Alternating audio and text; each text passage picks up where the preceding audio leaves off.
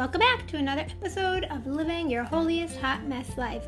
Today, we are going to the book of Daniel, and we will be in Daniel all week.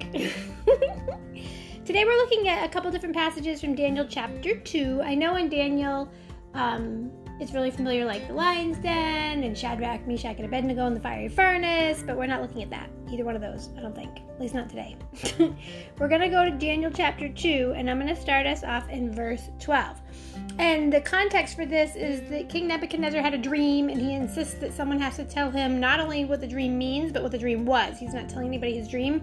And when none of his little magicians and everything else could do it, his fortune tellers and his wizards, when they couldn't do it, he flipped out and he was going to murder everybody. And so that's where we're starting, verse 12. At that, the king flew into a rage and ordered the execution of all the royal advisors in Babylon. So the order was issued for all of them to be killed, including Daniel and his friends. Then Daniel went to Arioch, commander of the king's bodyguard, who had been ordered to carry out the execution. Choosing his words carefully, he asked Arioch why the king had issued such a harsh order. So Arioch told Daniel what had happened. Daniel went at once and obtained royal permission for more time so that he could tell the king what the dream meant. Then Daniel went home and told his friends Hananiah, Mishael, and Azariah what had happened. He told them to pray to the God of heaven for mercy and to ask him to explain the mystery to them so that they would not be killed along with the other advisors in Babylon. Then that same night, the mystery was revealed to Daniel in a vision, and he praised the God of heaven. We're going to pause there. There's so much I want to say, but I also wanted to look at verses 45 through 49. So I'm going to drop down to that. Verse 45, and then we'll come back to the gazillions of things that I want to say about the verses we just read.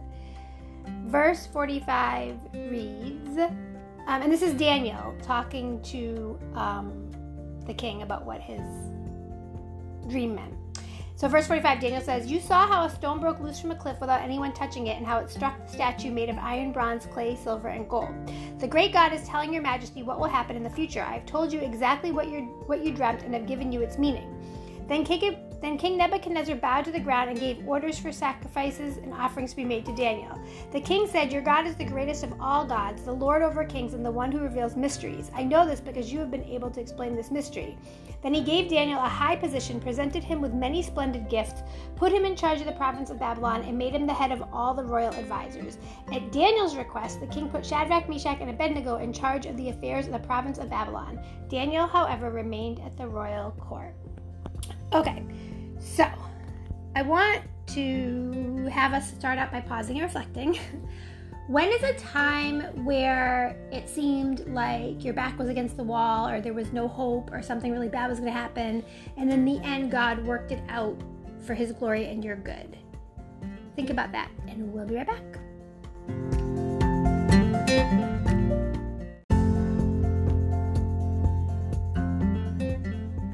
So often in our lives, we're in some type of crisis situation. Like, this was obviously a crisis situation for Daniel and his friends, right? They're about to be executed for something that had nothing to do with them and something that they didn't even know about. And so that's a crisis. And instead of panicking, we see that they prayed, and Daniel enlisted the help of his friends. And I think about, so often when we're in a crisis, if we are able to be still, to enlist the help of people we know that can pray, partner with us in prayer, and if we can go to God and focus on God, that we can see that God is able to work something out in the midst of the crisis. And in Daniel's case, this crisis of facing execution worked out for not only God's glory, because now the king says that God is the greatest of all gods, the Lord over kings, and the one who reveals mysteries. And then he elevates Daniel and his friends to higher positions in the kingdom. And so it looked like all hope was lost. It looked like bad things were going to happen, really bad things, execution bad things. But in reality, God was setting Daniel and his friends up for a promotion. And he was also setting up a situation for Nebuchadnezzar to realize how amazing God is.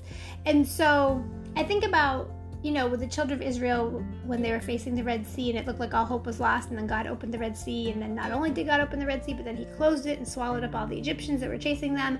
And there's so many times throughout the history of the children of Israel and throughout the stories, and I don't mean stories like fictional, I mean like the accounts of what happened in history in the Bible, that we see God showing up and showing out and doing amazing things that create places of elevation, situations of elevation for his children.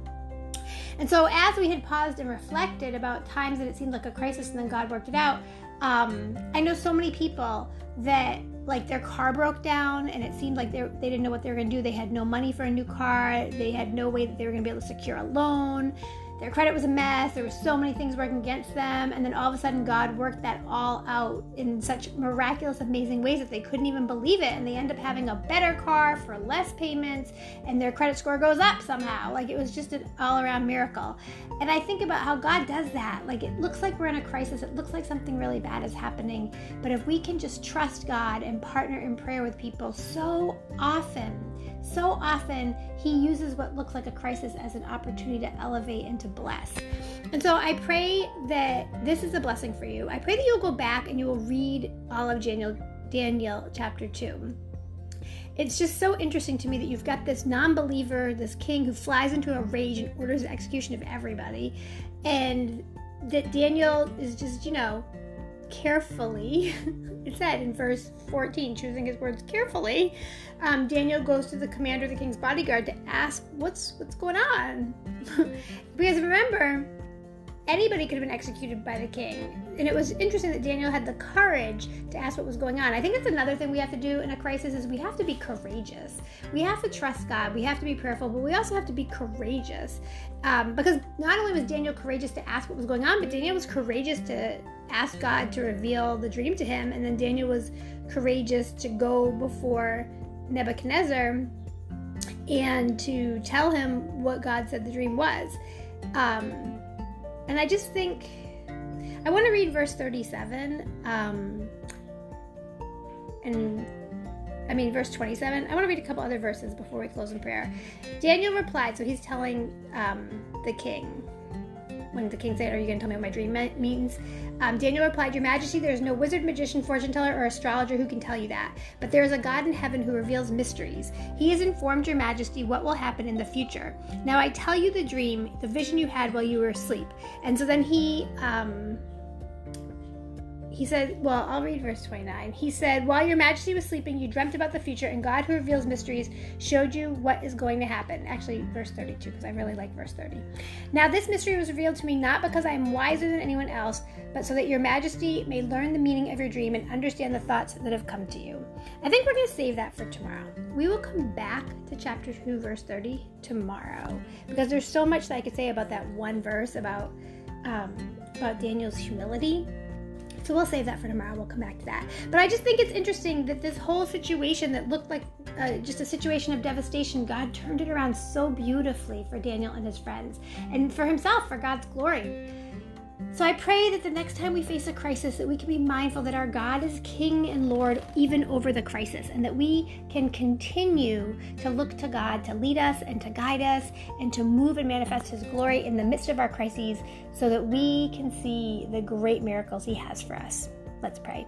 Hallelujah, Lord God. Hallelujah, Jesus. Thank you, Father God. Lord, we thank you and praise you for who you are, for your goodness, your grace, and your mercy. Lord, we stand on your promises and we trust and believe in your holy word that you are in the midst of the crisis, that you are at work, that you are working it out for your glory and for our good. And Lord, we are ever so grateful that when we can pause and we can pray and we can enlist the help of prayerful believers, Lord God, that we know that we can be bold and courageous in you, Lord. Help us to be bold and courageous in a crisis, Lord, and help us to walk by faith and not by sight as we live our holiest hot mess lives. In Jesus' precious name, amen. God bless you. I pray that this was a blessing for you. I pray that you will like, share, and subscribe, and that you'll come back to hear more tips and strategies of how to live your holiest hot mess life. God bless.